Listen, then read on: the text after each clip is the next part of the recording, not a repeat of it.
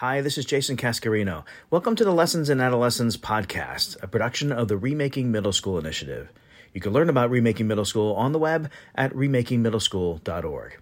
Now, here's this episode.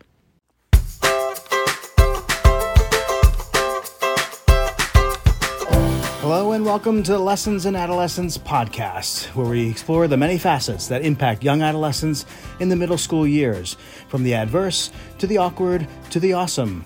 I'm your host, Jason Cascarino. Today we have part 2 of my conversation with Barbara Sipe, Jeanine Turner, and Amir Elsayed from the Richmond, Virginia-based nonprofit Next Up RVA.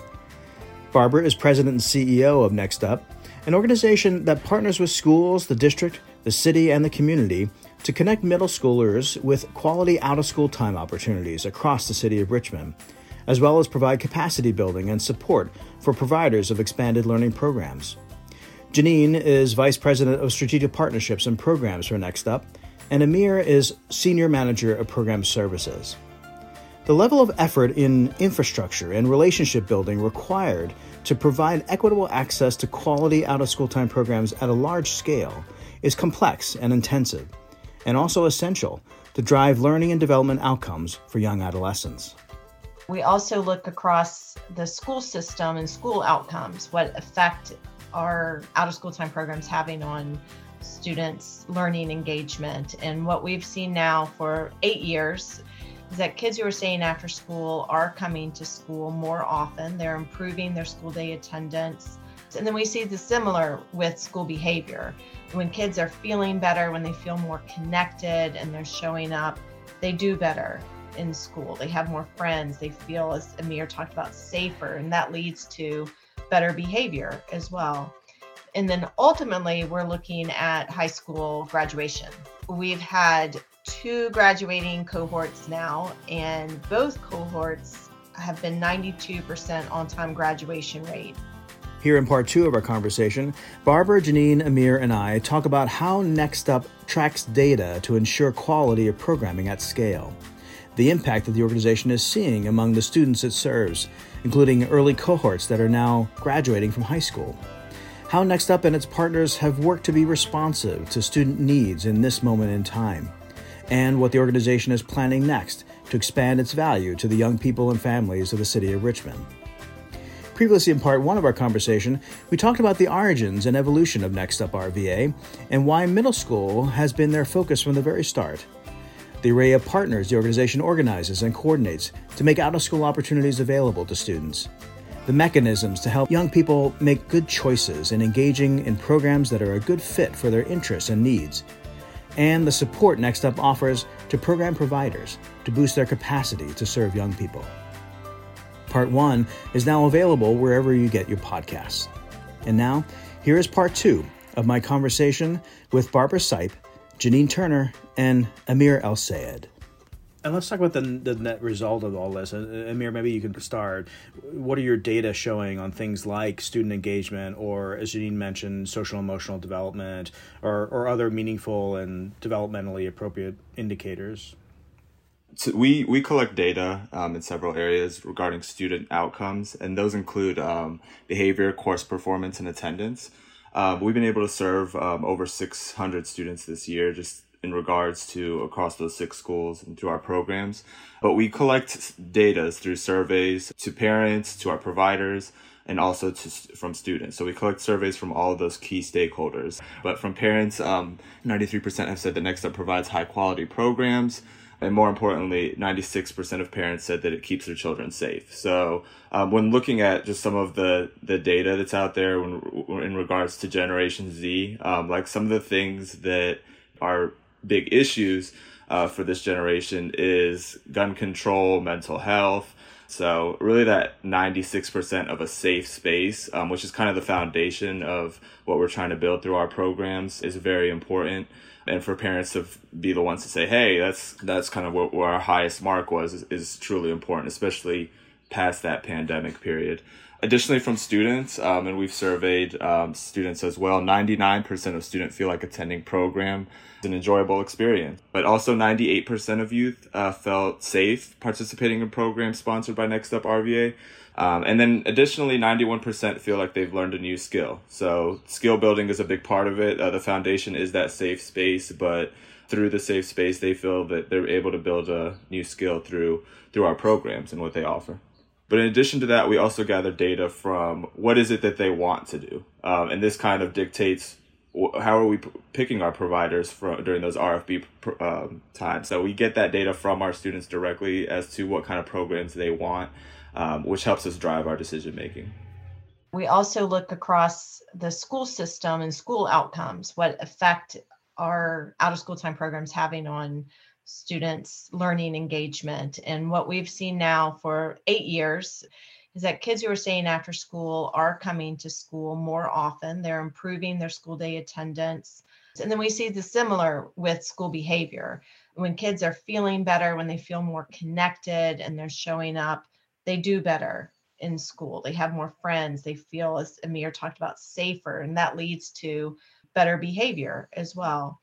And then ultimately, we're looking at high school graduation. We've had 2 graduating cohorts now, and both cohorts have been 92% on-time graduation rate.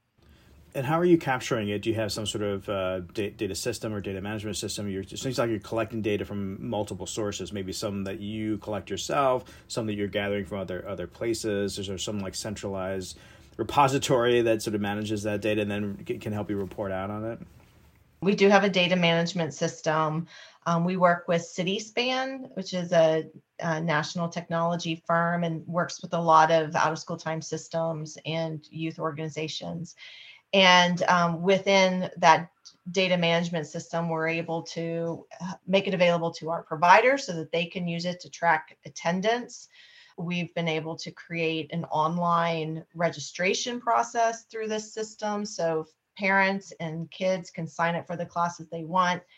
And then that is also where we're able to connect with our school system to be able to collect the data on students' school outcomes, their report card information, SOL scores, all of that information we're able to collect now and bring it together into the shared management system. But now what we're looking at is how do we make that data management system more accessible to more providers who may not have that technology capacity in their budgets or in their staffing. And so working with CitySpan, we've created the Next Up Expanded Learning Information System, which allows other providers in our network to use that data management system for themselves as well. Yeah, I'm always fascinated by these infrastructure components because, oftentimes in our field, we gravitate towards talking about programming or the youth development factors, and we all are kind of bought into that and the importance of those things. But how you do it and how you operationalize it, particularly at the scale that you're operating in, it takes the data systems, it takes the capacity building, it takes the relationship building. So all those components that you do, I think it's just a great showcase for what the level of effort is to make all the things that we know matter for kids requires a wide array of effort and activity. So I appreciate you showcasing all those elements. Can we talk a little bit more about Gen Z? What's important and needed not just for youth in general, but also this particular generation? And Amir, you rattled off a few of the sort of particular concerns that they're wrestling with and that we're aware of and trying to be responsive to. How have you all worked in your organization just to respond to the current times that impact this particular generation of young people? I think for us, it's making sure that we are not only SEL trained, but also able to get all of our program providers SEL trained. So Jeanine and myself, a few months back in October, we got SEL trained by the Weikart Center, in which we are going to kind of kick off the process, and Jeanine had mentioned it briefly, where we are not only training our program providers, but also getting them trained to be able to facilitate SEL. It's important because not only are our youth going through it, like we're also going through it. So for them to be able to be tapped into their own emotions, like checking yourself at the door, like where am I before I deal with our youth, is extremely important, because we're not able to deal with all of these issues that our Gen Z is going through unless we first are kind of aware, are self-aware and social emotionally cognizant of ourselves.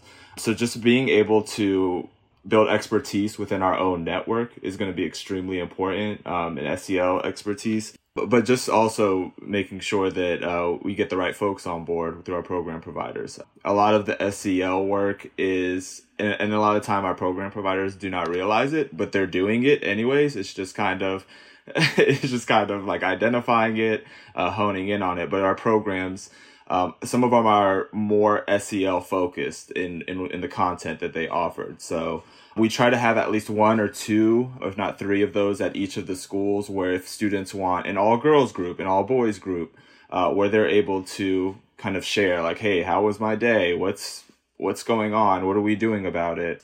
So it's not only getting our people trained, but also making sure that the content of SEL is prevalent within our sites and through our organizations.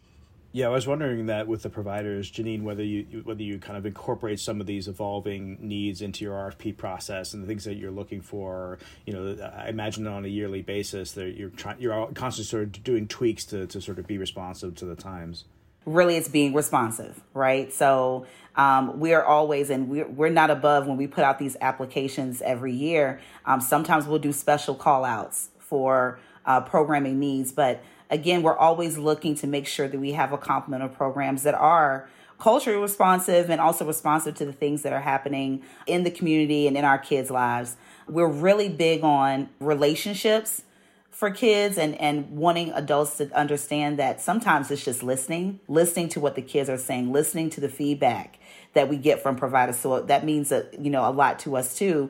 In our surveys that we do with providers, and we're always asking them, what can we do better? What's missing? What do we need to add? What do we need more of? And just tracking that data, when we see that there are programs that are really popular, really, like when Amir brought up the girls program, we knew that we have to have this as a staple, like for our girls to be able to have those spaces to be able to share amongst their peers in a safe space, and for our young males as well. So I think it's just, like I said, like what you said, being responsive, and again, just listening and allowing those things to come to us, and where needed, go out and solicit when we determine that there are needs. I'm curious, what's next for Next Up? Where do you see the organization going from here? Are there broader needs within the Richmond area? Are there things you're considering wading into that you haven't already? What might the future hold for you all? We just adopted a new strategic plan in the fall, and some of the areas where we're growing, and really it's growing from that core, that middle school model, but looking at community settings, knowing that there are so many programs and services out there, but families don't always know where they are and don't know how to access them. And the providers themselves have amazing programs, but may not be full because they can't get to the kids. So some of the work that we're doing now is building out a program locator so that there can be a place where teens and families can find information about programs. And we're doing a lot of research and an inventory to find all the organizations. We know of 70 of them, but there are many more, so that we can be that resource hub as well. And then looking at the funding and coordination of programs that are happening in community settings, as I mentioned, in the evenings, on weekends, in the summertime. And that's in partnership with the city of Richmond. They've invested over $1 million in helping to expand access for teens 12 to 19 years old to be able to have more opportunities outside of the home and outside of the classroom for learning. And we've been honored to be their partner in that project. And then also looking at more research and public awareness. I think it's really important that as a whole community, we understand the importance of positive youth development and the value that out of school time plays, and not only, and very importantly, keeping kids safe, also as an important piece of economic mobility and a thriving community is to ensure that the kids are doing well and thriving. And out of school time plays a really important role in that whole equation. And what I would say is, I hope that others in the region will begin to use our model of how we're increasing youth's access to high quality programming, and hopefully we'll be there to support them along with the journey, and understanding that, we might be working with rural communities or communities who may be more fortunate than ours, but just this model of how we're engaging youth, I think is a good one. It's a great one, actually. And I think others can really learn from it. And I hope that we begin to really get the word out there and get folks using it. I also hope that we can deepen the relationship with the school district so we can connect youth that we're serving to high school opportunities, and thinking about how they can build upon the talents and the passions that they've built, and established in middle school, so that they can one day realize these experiences as careers that really started early for them as a passion and a talent. And then finally, I'm also interested in continuing our work on collaborating others just to identify what barriers are out there. And we know that those happen over time, right? And so when you solved one, you feel like another one's popped up. But I think that's just a continued collaboration to work with our peer organizations to identify them and then develop solutions so that youth can continue to have access to high quality enrichment experiences.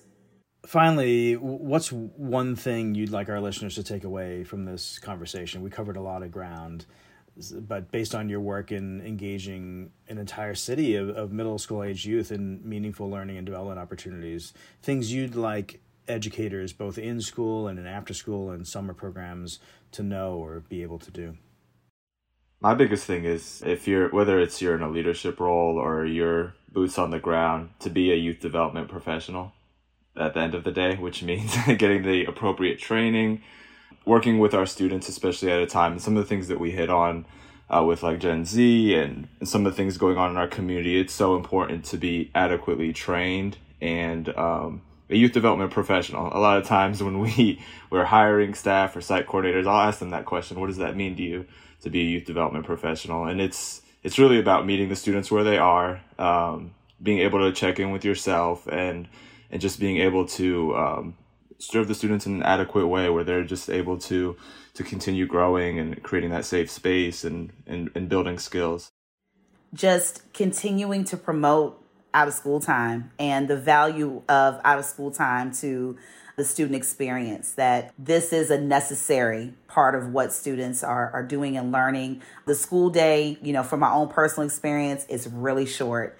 And there's a lot of things that have to be accomplished on behalf of teachers and the school staff that are there. And so with that limited time, where is the time for kids to be able just to have a good time and be able to learn new skills and be able to, do things that eventually, again, might become careers for them? Because sometimes kids, especially the middle school space, they have a hard time making the connection. Why am I learning about, angles and geometric figures now? Like, how does that tie to my career? But when you have them engaged in like computer science and coding and creating their own video game, they're really able to say, listen, I see, this is something I love because I play video games. And guess what? I'd love to make them and create them one day. So that's what I just want to, leave the listeners with is, really continue to promote out of school time. The more coordinated our efforts, the more collaboration we have, the better we all can serve kids and the more kids can participate in these activities. Well, Barbara, Jeanine, Amir, it's been a great pleasure talking with you. Thanks for sharing your work with us and the work of Next Up, and just thanks for all that you're doing for the youth of Richmond. So I really appreciate it. Thank you, Jason. Thank you, Jason. Thank you for having us, Jason. That was Barbara Sipe, Jeanine Turner, and Amir Elsayed from Next Up RVA. You can learn more about Next Up online at nextuprva.org or on Facebook, Twitter, Instagram, and LinkedIn at Next Up RVA. Remember, you can look out for part 1 of my conversation with Barbara, Jeanine, and Amir, which is out now on the Lessons in Adolescence podcast, where we feature conversations with researchers, practitioners, program developers, and advocates for young adolescents in the middle school years. Recently, I interviewed 3 professionals from Education Opens Doors, a Dallas-based nonprofit that works with middle schools, providing curriculum, professional learning, and resources to help young adolescents be more informed about opportunities and choices for their future in high school, in college, and in careers. Kristen Pereira is Senior Curriculum Specialist, Kelsey Martin is Manager of Creative Projects, and Nia Cottenham is Implementation Manager. Together, they share with us how early adolescence is an ideal time to help young people explore their interests and learn practical skills and approaches to decision-making for turning those interests into their future learning, livelihood, and life. Not only is the curriculum helping them build understanding to prepare them, but it has them, some students who are quiet, maybe more talkative, or, because they're able to have a space where they can explore themselves and also notice that there is no right or wrong. This is the choice that I'm trying to create for myself. So there's no heavy pressure on, is it right, is it wrong, like you would find in a core content class with the STAR test coming up.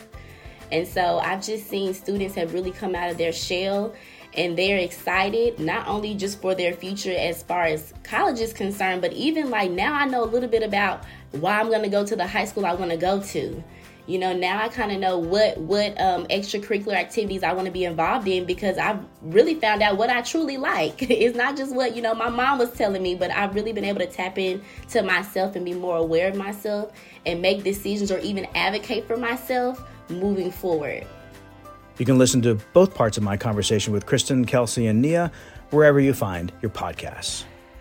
Thanks for joining the Lessons in Adolescence podcast, a production of Remaking Middle School, an initiative that seeks to transform the learning and development experience for young adolescents in the middle school years. Remaking Middle School brings together good educational practice in school and out of school with the latest developmental science.